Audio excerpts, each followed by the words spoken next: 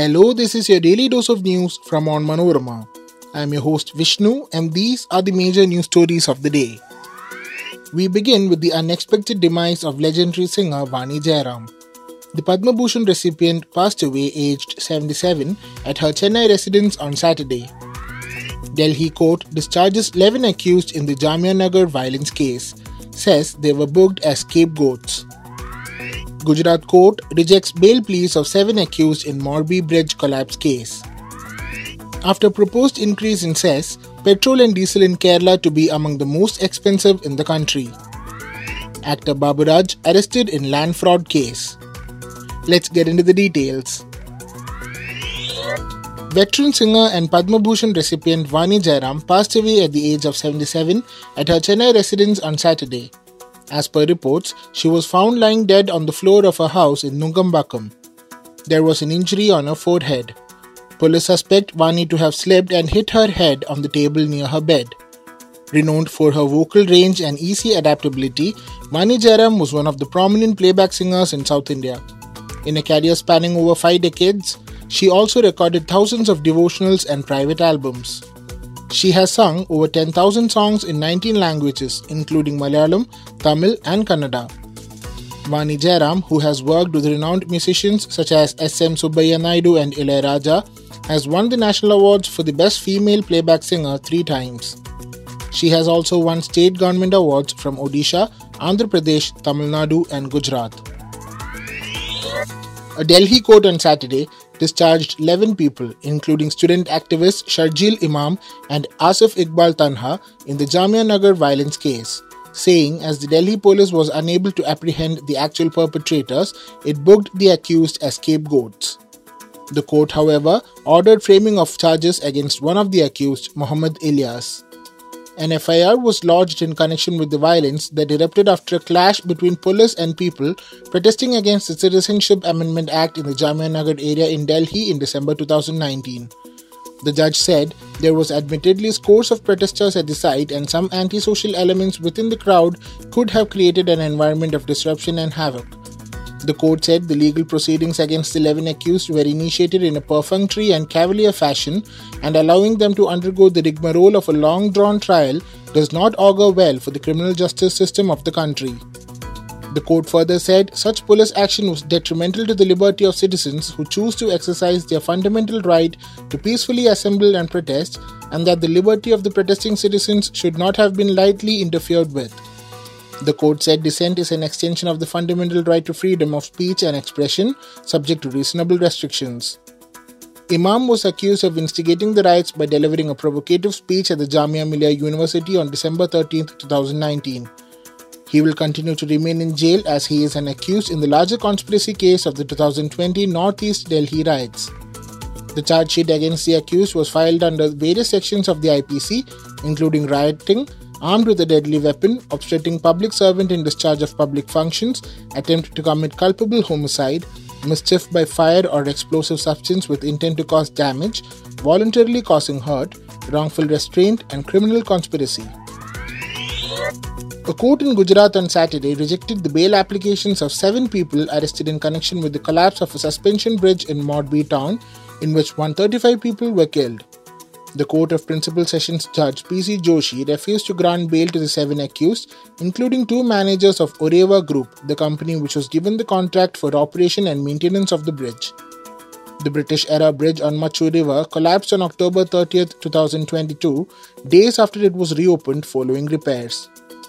Jaisukh Patel, the managing director of Oreva Group, is among those who surrendered before the court before his arrest.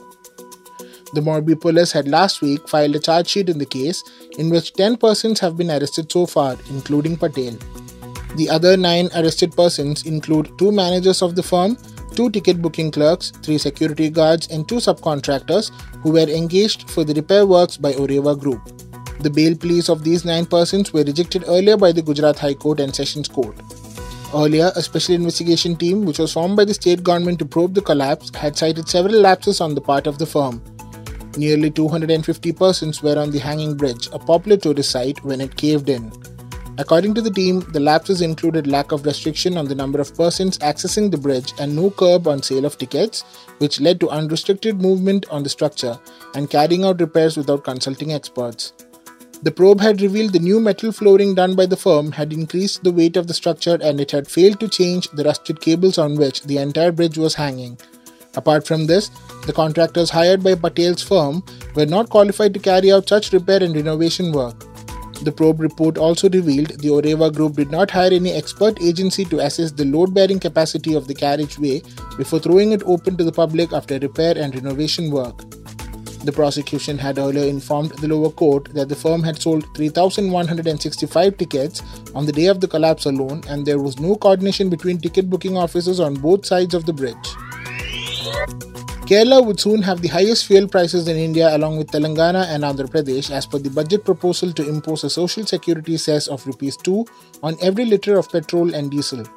Currently, petrol sells at Rs 100 and diesel at Rs 99 per litre in Telangana and Andhra Pradesh. In Kerala too, the prices will be similar when the social security cess is imposed. At present, petrol costs Rs 108 and diesel Rs 96.79 in Thiruvananthapuram. The price is slightly less in Kochi at Rs 105.72 for petrol and Rs 94.66 for diesel. Kerala, Telangana and Andhra also topped the list of Indian states imposing the highest tax rates on fuel, with Telangana in the first position with a tax of 35.2%. Incidentally, the sender had reduced the excise duty on petrol and diesel in November 2021 and May 2022 in order to stabilize prices in India as global crude oil prices soared in view of the Ukraine crisis. Subsequently, several states including Tamil Nadu, Delhi, Maharashtra, Rajasthan and Karnataka also reduced the taxes they imposed on these fuels. These decisions significantly brought down fuel prices in states such as Rajasthan and Maharashtra, which had among the highest rates in the country. The fuel prices in the country have remained unchanged since April 6, 2022. Kerala sells around 51 lakh litres of petrol and 63 lakh litres of diesel every day. Malayalam actor Baburaj was arrested in a land fraud case on Saturday. He surrendered at the Adimali police station in Idukki following an order issued by the Kerala High Court. Baburaj had leased out his resort at Kallar in Idukki, which was facing the Revenue Department's action. Kodamangalam native S. Arun Kumar had filed a complaint in which he said the actor leased his resort in Munnar for Rs 40 lakh by concealing the legality of the deal. According to Arun Kumar, there is restriction on leasing out the property in the Pallivasil Panchayat. But Baburaj allegedly kept the matter under wraps when he leased out the resort for 11 months in February 2020. He also alleged that the resort is situated on a property that is part of the infamous Vrindavan Pattayams issued in 1993. The Vrindavan Pattayams are alleged bogus titles named after the lodge in Idukki, where they were forged by 3 persons in collusion with revenue officials. Arun Kumar said Baburaj refused to cancel the lease agreement when he had pointed out the legal issues and claimed that he filed a police complaint as directed by a court. Baburaj, however, refuted the allegations. The actor said he approached a court after Arun Kumar defaulted on 11 months' rent. That brings us to the end of this episode. Thanks for listening to Daily News Dose, hosted and produced by me, Vishnu, with technical support by Idea Blue Studios. Follow Onmanorama.com for detailed updates on the latest news and be sure to come back tomorrow.